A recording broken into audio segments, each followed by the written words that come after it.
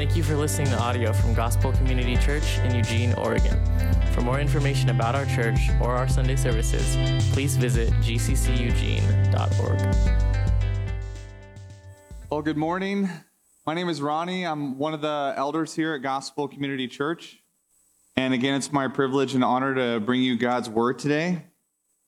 I was not initially scheduled to preach this Sunday, but as some of you may know, if you check your emails from Gospel Community Church, that in there was a prayer request. Mark McKay was actually scheduled to preach, and we were continuing the series of Judges, so he was kind of picking up where Rick left off the previous week, but unfortunately his father passed away unexpectedly from a heart attack.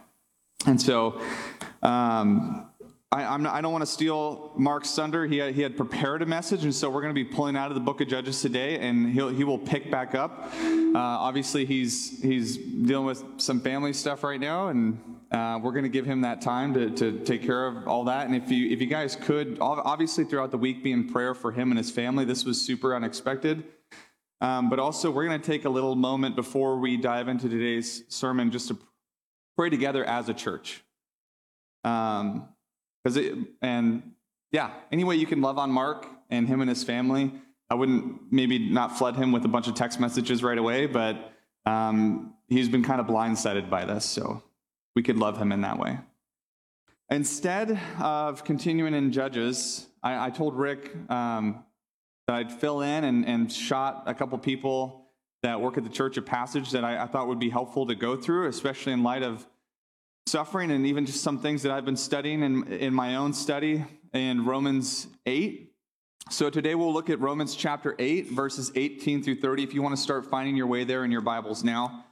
Two of the classes I'm currently going through in my semester at Western Seminary are an ethics class, like ministerial ethics, so how people in ministry should behave and some things to be on the lookout for, and also an apologetics class. And if you're unfamiliar with the word apologetics, it's from the Greek word apologia that we find in 1 Peter 3:15, where he charges us to be able to give a reasonable defense for any that would question the hope within us. And this field of apologetics has been developed out of that, and it's just answering objections that people may have to the Christian faith. And what's interesting about those two classes is ethics and addressing issues that people may have with Christianity and the church in general, they kind of intersect a lot in a lot of unique and interesting ways. The last couple weeks have been, for lack of a better term, interesting, as it's been like drinking from the fire hose, except for the fire hose is pouring out all kinds of filth and guck. So it's been like the most disgusting fire hose ever that's basically been dumped into my mind over the last 2 weeks, because we've been going through the messiness of church, messiness of life, and facing the reality of living in a post-Genesis 3 world. And if you're unfamiliar with what I mean by that, the Bible teaches that God had created the world to be a certain way, and through the sin of Adam and Eve, it was plunged into darkness. Sin had entered into the world through the fall, and this is something we all recognize, is the world is not how it ought to be. There's things that we recognize in the world that there's something wrong, that there's something missing. And so I've been looking deeply into a lot of those things, exploring the messiness of all this. Two books that I've had to read through the last week. One was Facing Messy Stuff in the Church, and there was a bunch of case studies specifically geared towards things that have happened in ministry, happened to people in the church, and just different things that pastors have had to respond to over the years. So this and another book I'll talk about in a second that I've had to read the last week. This is an example of some of the stuff that I've been reading through, and we're going to look at as we go through Romans 8. This is all stuff that, mind you, is in the context of ministry and church. This is stuff that's happening inside the church from these case studies that I read through. Depression, sexual harassment, gambling, pornography, divorce, suicide, AIDS, grief, spouse and child abuse, alcohol abuse, adultery, child molestation, sexual deviation, miscarriage, stillborn babies, death in the womb, murder, and abortion, and a couple other case studies in the appendix. And then I read an entire book on nothing but preventing and responding to child abuse within the church. And so these are the studies that I've dived into, and it's just been a very grim reminder of the truth of the world that we live in, that Even the Christian church isn't a safe place where we can come and you're not going to experience any kind of darkness. It's not an escape from the world, and there really isn't any kind of escape from the world while you're in it. We see the darkness that's all around us. And I'm reminded of it all the more as my family prepares to head up to Washington next week to essentially say goodbye to my grandfather who's on hospice. And so this is another reminder that things aren't the way they ought to be. And with the passing of Mark's father, we're reminded again that there is suffering and there's pain in this world. As Rick mentioned and had some of us stand up a couple weeks ago, over the last year or two, a lot of us have faced a lot of difficulties with the pandemic and different heat, for lack of a better term, amongst the culture and division within the church. It's been very difficult for a lot of people. There's been jobs lost. There's been people lost, dreams shattered and crushed, and we are reminded all the more every day that there's something missing. That the world that God made was good, or this world that God made was good. God said that it was good, but evil has come and is now a part of it. The fall has twisted it so that it no longer is what it ought to be. And we're not the only ones that recognize this, just those in the Christian faith. The culture at large recognizes these things. They'll often ignore the teaching of the Bible and what the Bible has to say on these matters, but it's unavoidable.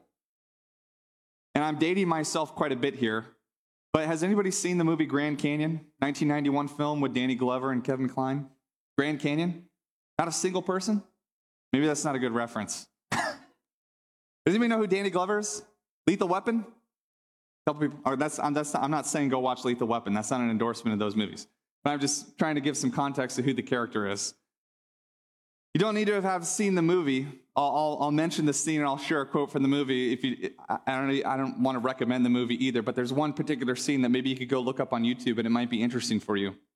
But Kevin Kline plays this rich white guy who's in this particular scene. He's driving and he gets a little lost in the city and he winds up in a bad part of town. And while in a bad part of town, his car ends up breaking down. And so he's in this really nice car. I'm not a car person. I couldn't tell you what kind of car it was, but it's a really nice car. He's broken down and he has to get out of the car and go call a tow truck to come pick him up. And while he's waiting in his car for the tow truck to come, he's all of a sudden surrounded by a bunch of young guys, thugs basically. They're going to sit there and heckle and harass him while he's sitting in his car waiting for the tow truck. And so the guys are giving him grief about his nice car and everything and tell him to step out of the car, and he's kind of just a little frozen, doesn't know what to do, and one of the guys lifts up his shirt and flashes a gun to him and tells him you need to get out of the car. Well, all of a sudden, Danny Glover's character shows up in his tow truck and pulls out in front of the vehicle and starts acting as if everything were normal, kind of ignores the guys and starts hooking the guy's car up, and he's like, all right, we're gonna hook up and you're gonna ride with me. And the thugs are like, I think he's disrespecting you. Like, you're not going to say anything? And he kind of walks over and he addresses the young man and he asks him as a favor to kind of let him go, let him do his job. And so he says, I'm going to grant you that favor. He's like, but let me ask you this. He says to Danny Glover's character, are you doing this? Are you asking me this question out of a sign of respect or because I got the gun? And this is what Danny Glover says. This is really interesting. And it's true of our world. Danny Glover says in response to the young man, man, the world ain't supposed to work like this. I mean, maybe you don't know that, but this ain't the way it's supposed to be. I'm supposed to be able to do my job without asking you if I can. That dude is supposed to be able to wait with his car without you ripping him off. Everything's supposed to be different than what it is. And this is the reality we find ourselves today as we mourn with those who mourn as commanded in Romans 12. And we consider the loss in Mark's family and even the losses amongst ourselves. So before I read the passage, we're going to pray together as a church. We'll pray for the world, and then we'll pray for Mark and his family. And when I'm done, I just want to take a moment of silence. I will pause and give the church and everybody here a moment to pray individually for Mark and everything that he's going through right now. If you don't know God, and this may be potentially awkward time for you as we pray, don't let it be. Use this moment. Ask God to reveal himself to you, maybe even in the midst of your own suffering that you're working through. God oftentimes does reveal himself in some of the trials. So if that is an awkward time, don't let it be. ask God just to reveal himself while we pray for Mark and his family, okay? Let's pray. Heavenly Father, there is evil out in the world. There is evil in our hearts. We are constantly reminded and brought to face sometimes the cruelness of this world. And many of us could be hurting now and have hurt over the last couple of years and will face some form of pain and evil and suffering in the future, possibly even in the near future. God, we pray for the church, that we wouldn't run from the messiness of the world, but be the light that you've called us to be in the midst of it. That we would point people back to what the world was supposed to be and forward to the future hope that we have in Christ, that he is restoring and making all things new. I pray that the church would be the light that shines the world onto this truth, that they would see it and believe in Christ and what he is doing in reconciling all of creation to yourself. We pray for Mark, God, that you would comfort him, that you would be near him and his family as they grieve the loss of his father, whom he was close to. I pray that you would just be very near and consoling and holding his family tight to you. And I pray that as a church, we would mourn with him, that we would love him well, and we would mourn with and love those in our church well who are struggling with difficult things. We wouldn't shy away from the messiness and seek to live in little holy huddles, but we would roll up our sleeves and dive into the messiness of the world because of the future hope we have, God.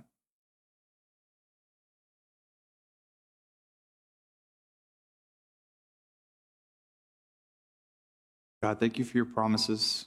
Thank you for this community. And I pray that we would grow in community and love towards one another, and that through that love we would point people to the cross and to Christ and what he's done for us. Amen. I'll read the text. If you want to jump there in your Bibles, Romans 8:18 through 30, and follow along. It's always a good practice to open the Word of God and make sure I'm not saying anything crazy that's not actually in there, or anybody else that steps up here. So I'll read, and then we'll dive into the passage.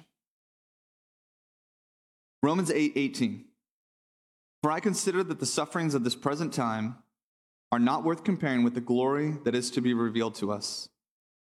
For the creation waits with eager longing for the revealing of the sons of God. For the creation was subjected to futility, not willingly, but because of him who subjected it, in hope that the creation itself will be set free from its bondage to corruption and obtain the freedom of the glory of the children of God. For we know that the whole creation has been groaning together in the pains of childbirth until now. And not only creation, but we ourselves, who have the first fruits of the Spirit, groan inwardly as we wait eagerly for the adoption as sons, the redemption of our bodies. For in this hope we are saved. Now hope that is seen is not hope, for who hopes for what he sees? But if we hope for what we do not see, we wait for it with patience. Likewise, the Spirit helps us in our weakness, for we do not know what to pray for as we ought. But the Spirit himself intercedes for us with groanings too deep for words. And he who searches hearts knows what is the mind of the Spirit, because the Spirit intercedes for the saints according to the will of God. And we know that for those who love God, all things work together for good, for those who are called according to his purpose. For those whom he foreknew, he also predestined to be conformed to the image of his Son, in order that he might be the firstborn among many brothers. And those whom he predestined, he also called, and those whom he called, he also justified, and those whom he justified, he also glorified. Starting in verse 18, one of the very first words that Paul uses here in the Greek, he says, "For I consider that the sufferings." Now, using the word "consider" is significant, and that it might carry a little bit more certainty than is carried over into the English. Not to over-convolute this, but in the Greek, there's different ways of communicating verbs, and we do this in the English, but there's ways in which you can communicate a verb in the realm of possibility. We do this in English by saying something like if, or we may. I may go to the mall later. It's not certain, and it's not saying in the future, I will absolutely go to the mall, but it's saying I might go to the mall. It's the realm of possibility. Paul doesn't actually use that in saying the word consider. It's more in the indicative mood, which is typically a matter of statement or fact. He's saying, It sounds like, for I consider that the sufferings of this present time are not worth comparing. You might hear that in the English and saying, is he unsure of whether or not the suffering will be something that will pale in the comparison to the future glory that we have, or is he saying it absolutely is? And I believe the Greek would give evidence to say that this is a matter of fact in the mind of Paul, that this is something that we will experience, that the suffering we have now in this world will greatly pale. So much so, when he talks about comparing the suffering we endure now to the future hope of glory, he says that there is no comparison. It's not even worth setting the two up. If you were going to rate the suffering that you experience in this life on a scale of 1 to 10, and then the future hope of glory that we have in Christ for those that have placed their faith in him, Paul's saying it's not even worth putting a number on those two. You couldn't create a scale that could possibly compare the two realities that we'll experience in the life of the Christian, the one that we have now and the one to come. Now, that's a big statement that Paul gives the church here. And he's going to back that up in a second. So Paul is saying that he's not saying that what we endure here does not matter. He's not trivializing the pain and the difficulty of the world we experience. He's not saying that at all. But what he is saying is that we do not suffer in vain. He's saying that there's no such thing as purposeless evil, and that there is a point and purpose behind all of our suffering and what we endure. We don't suffer as those without hope. Paul would go on to say later in another epistle to the church in Thessalonians. In 1 Thessalonians 4:13, he says, we don't suffer as those without hope. He backs up this statement in the following verses and argues his case in verse 19. Takes this big statement and lays down some theological justification for it in verse 19. For the creation waits with eager longing for the revealing of the sons of God. I pointed to this a bit in the example that I gave from the 1991 film Grand Canyon. This is something that even the culture at large recognizes. The whole of creation is eagerly longing for the revealing that God is going to do. Whether they acknowledge it or not, there is a certain groaning and hopeful expectation of things to come. There is something wrong with the world. Evil is out there. It's in us. This is one of the biggest, there are many things that convince me of the truthfulness of Scripture. But one of the weird things that you would think, really, that convinces you of the truthfulness of Scripture is my own sin. The fact that it's not just a light switch I can turn off, that it's something I actually struggle with and have to fight with daily. You know, if it was, I feel like there would be at least a couple people living on earth that aren't perfect. Maybe they don't get every single thing right, but at least don't sin. You know, don't at least explicitly violate the commands of God. In the grand scope of human history, you think there would have been someone eventually, maybe a couple people, that would have lived without having broken God's law. You know, made it into adulthood without breaking God's law very explicitly and obviously, but that's not the case. We find that every single person at some point violates his commands. Many of the examples I worked through of evil and suffering in this last week were case studies, as I said, from the church and pastors dealing with and even committing some of these evils that have taken place within the church. But we all know this isn't how it's supposed to be. C.S. Lewis mentions this as a big factor in his having come to faith.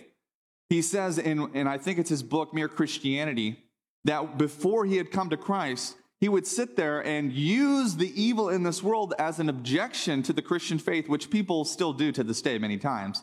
But he said, I would look at the evil in the world, I would look at suffering, and then I would question and challenge God. But where was I getting these ideas of perfection? He says a man doesn't sit there and look at a crooked line and call it a crooked line unless he has some idea of what a straight line is. And where do we get this perception of a straight line? That we would sit there and judge the world. It's odd. Even those that are unfamiliar with the Bible recognize that there is something wrong and amiss amongst the world. This is Stephen Fry. You can actually look this up on YouTube, a famous notable atheist. I'm trying to think of movies he was in. And I always worry about saying movies from the pulpit because somebody's going to watch it and think it was an endorsement. This isn't an endorsement, but V for Vendetta, I know he's in that movie. Stephen Fry, he plays like a talk show host if you're unfamiliar. He's a very notable atheist. And one of the big problems he has with Christianity is the fact that there's suffering in the world. So he points to specific examples of suffering and says that there can't possibly be a God, or at least if there is, an interviewer asked him, what will you say to God when you get to heaven? And he says, I would question him on this, basically. I seriously doubt that. But I digress. You say God is evil. Someone like Stephen Fry says that God is evil for allowing these things to continue. According to what? According to what? What standard are people holding up to God? You say Christians can be evil. They can be rude. They can be, what's that big hypocrite? People say Christians are hypocrites all the time. According to what? What standard are you using to determine and judge these things? I hope you don't intend to use the Bible that you reject to judge the behaviors of Christians. That would be very odd and unusual. But people do it all the time, especially when people are bringing challenges against the world and saying this is evil and that's evil. Well, what is evil? Where do you get that concept in a natural world? Where does that come up in a society throughout human history? Like, where does this concept of evil and good come up? It's something that people are borrowing from Scripture to attack it. Many people appeal to a standard of perfection they have not yet justified in order to stonewall Christians who are seeking to point them to the solution to these very problems, which is Jesus Christ. So why is the world the way it is? Look at verse 20.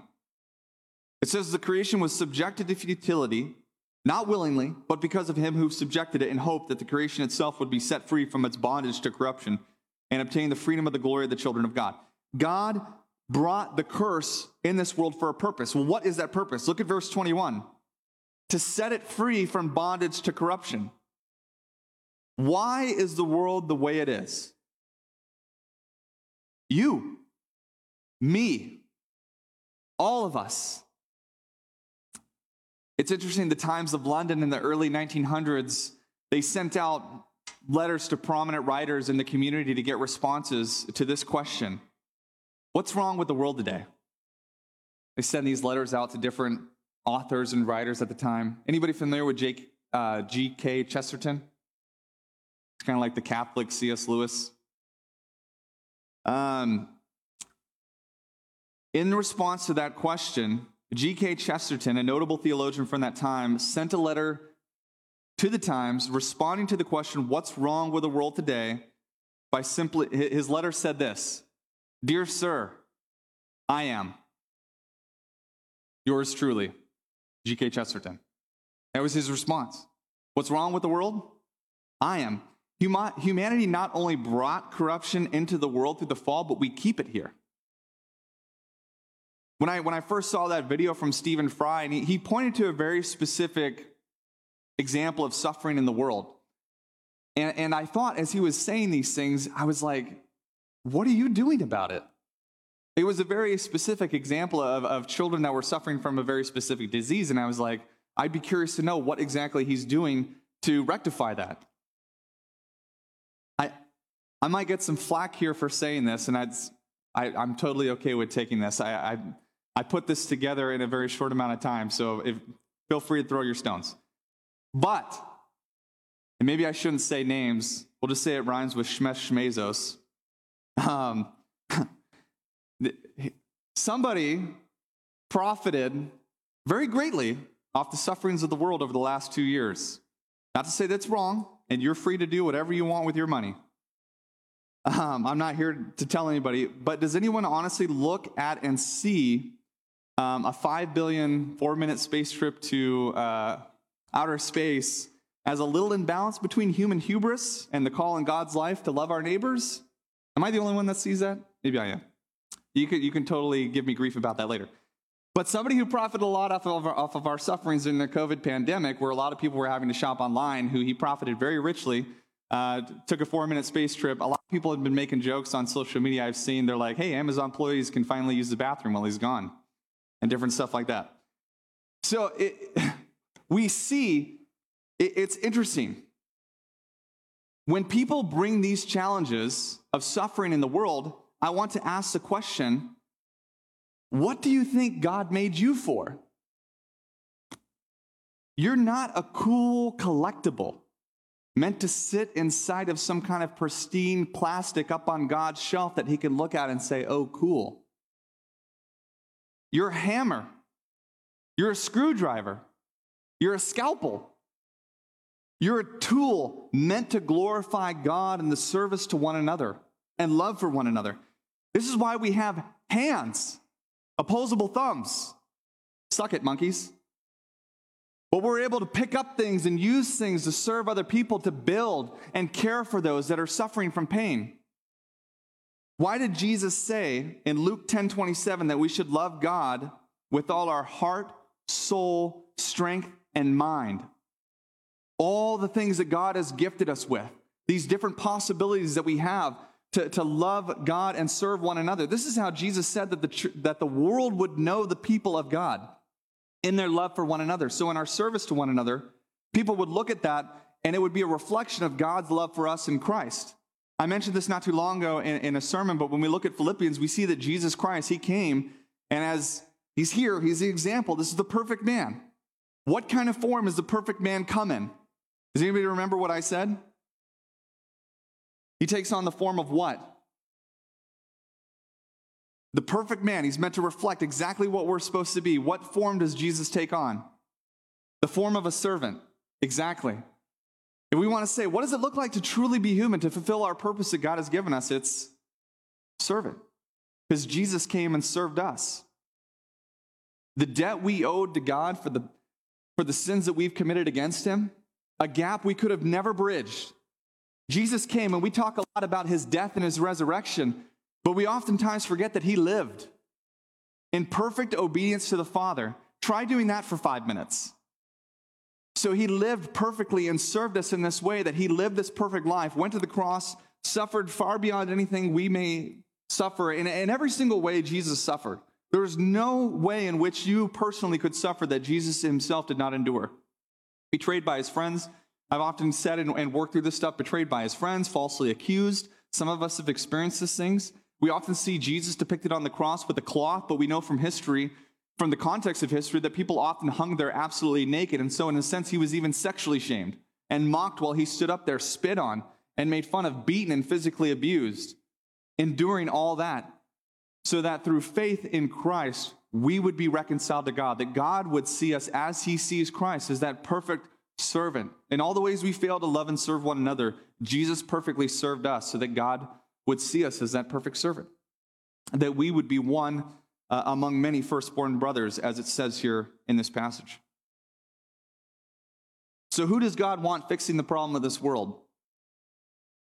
His people, the church, the light. These are God's physical hands on earth, that the Spirit, not through our own means, but the Spirit is working through us to serve and love and care for one another. Amen? Verse 22. For we know that the whole creation has been groaning together in the pains of childbirth until now, and not only creation, but we ourselves. Paul here talks to the groaning that all of creation has felt in its hopeful expectation of salvation, but also ourselves as followers of Christ. We feel this pull. When you, as someone who's placed their hope of salvation in nothing else but Christ alone, Christians, we're looking for nothing other than Jesus Christ as their only hope and salvation. When we, those who say that and claim the name of Christ, when we engage in sin, we come face to face with this inner groaning. How many of us, sincere believers, sincere followers of Christ, have called out to God, please take this from me. I don't want to struggle with this anymore. I don't want to do this anymore. As we continually engage in the same sin over and over and again. Crying out to God, please take this from me. We get a sense of that own internal struggle and longing for the glory of God, where this would no longer be a thing, where we could walk in the peace, the shalom of God with one another, not with this conflict not existing. We're reminded of our great need for a Savior and great need for hope of the gospel, without which we are lost when we experience this struggle and this pain within ourselves. Verse 24. But it's in this hope that we are saved, Paul says. It's our future hope that saves us. To some of us, that may sound odd. The reality is that that aspect of the gospel we focus very heavily on, even every Sunday. And I'm not saying this is a fault or flaw of GCC. It's just naturally it's an aspect of the gospel we focus a lot of attention on, is Jesus living, dying, rising, and ascending for our salvation. This is a lot of what we focus on. We focus on the fact that Jesus came, he bore our sins on the cross so that God would see us perfectly. But there are many aspects and facets to the gospel, like a diamond that you would turn and spin. When Paul talks about a future hope of glory, it's like this. When you look at everything pre-Christ, pre-incarnation, that is, so the Old Testament, They were looking forward to a future hope. It wasn't the sacrifices, and it wasn't obedience to the law of God that saved Old Testament believers. When they would go and they would sacrifice, these were signs and symbols of a future coming. There was this long, hopeful expectation of the Messiah that would come and redeem his people, that they were doing these things in hopeful expectation of the future. So their gospel was a future hope of Jesus coming. In the same way that they had this future hope of the Messiah coming to redeem God's people, we have a future hope of God redeeming and reconciling the world fully. In a sense, Jesus brought the kingdom when he came in his earthly ministry, but one day it will be fully reunited, heaven and earth, back as it was supposed to be. So this is the future hope that we are saved in. Another aspect of the gospel that Paul here is alluding to, he's talking about the suffering in this world and all these different things we experience, and the future hopeful expectation that we would no longer endure these things, but finally and fully be in the presence of God for all eternity. And in verse 25, we hope for this future. In faith, we don't stress over the timing of the kingdom, but live as if every hour could be our last on this earth. We hold loosely the good gifts that God has given us, enjoying them all the same, but holding ever so tightly to the surpassing joy and pleasure of knowing our God. This is where we find our hope. Not in fleeting pleasures that pass away, after a couple seconds, but the eternal hope of our salvation. Verse 26. Paul talks about the Spirit helping us in our weakness. Our weaknesses have warped the world, but it has also warped ourselves. And this is the very reason we need the Spirit. Even praying to God for sanctification in our own lives, or for healing in this world, or different things that would build and encourage one another up, or even build ourselves up. Sin has so marred us that we struggle even with these things.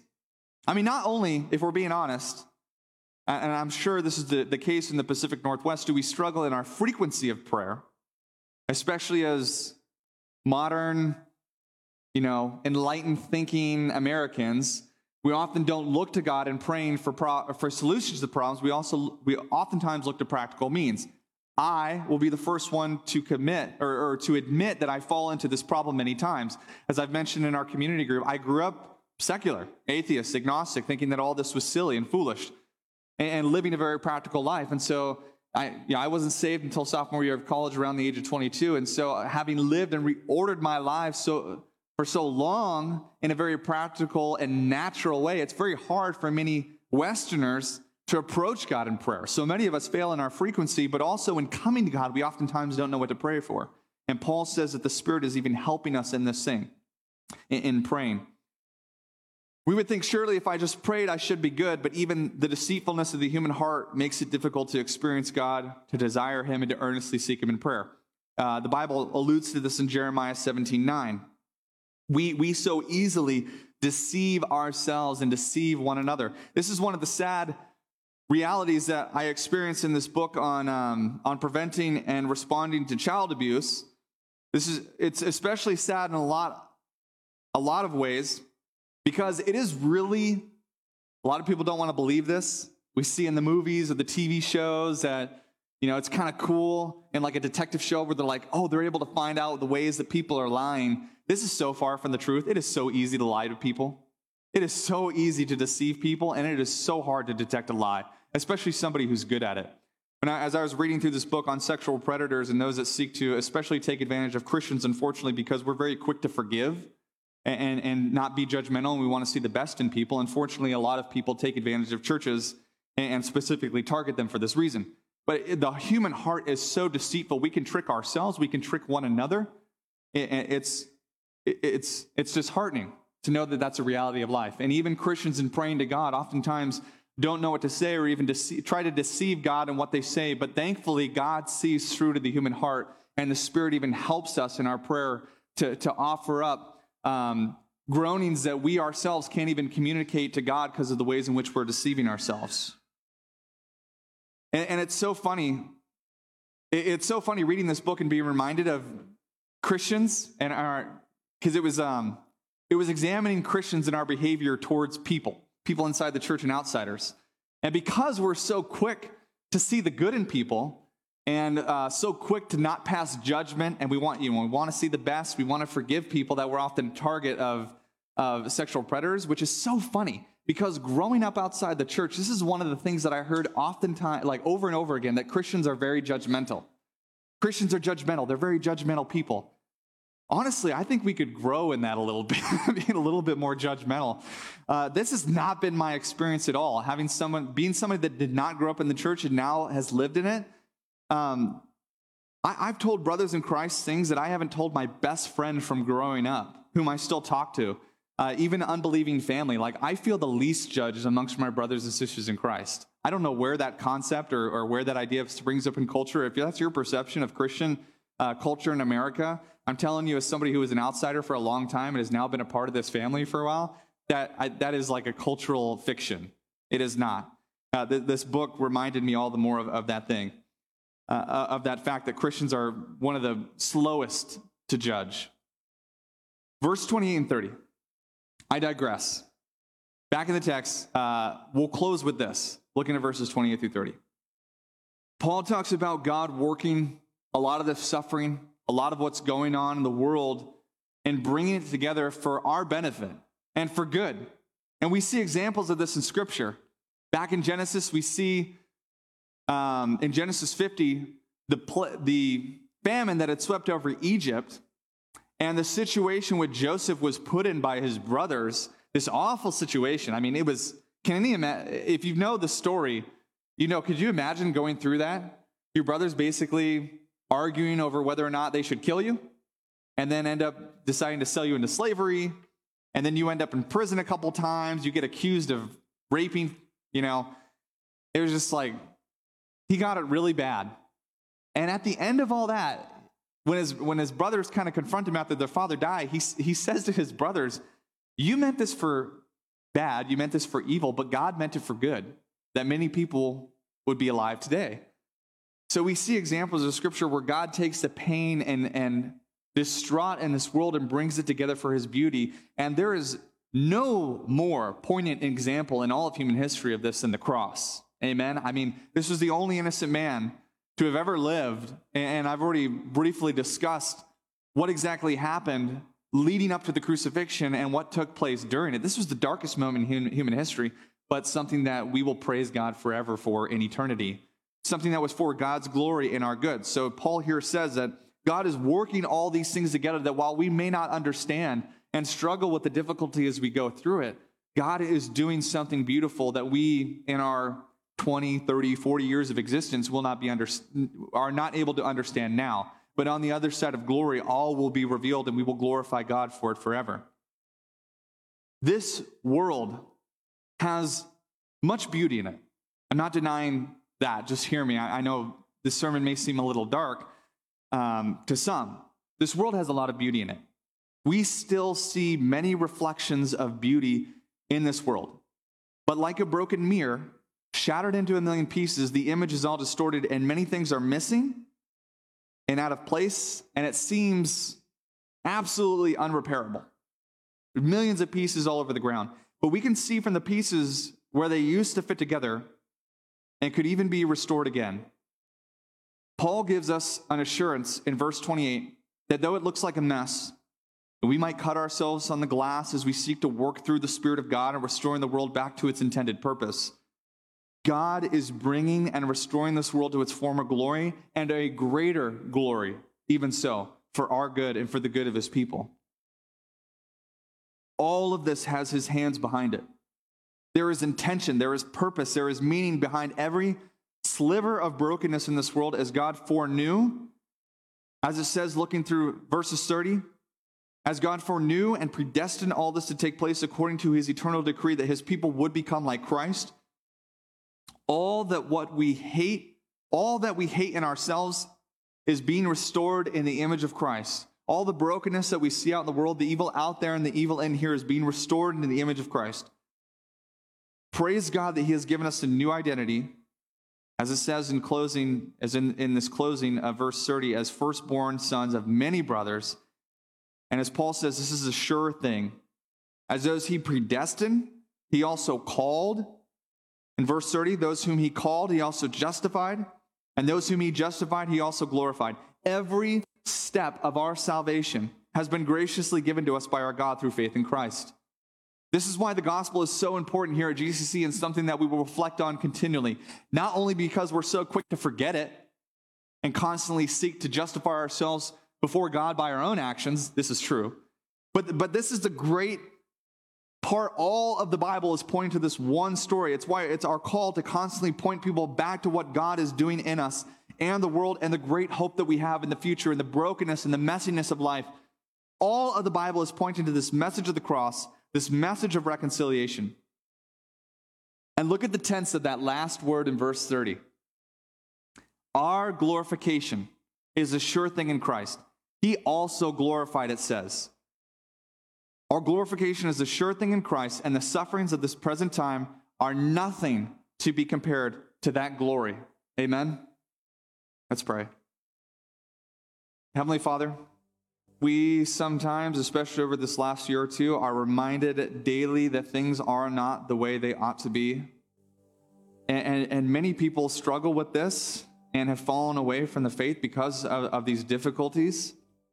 And I pray that you would encourage us and speak to us through in our pain, showing us the truth of this story that you're telling, the truth of the gospel, how you're reconciling and redeeming all these things for your glory.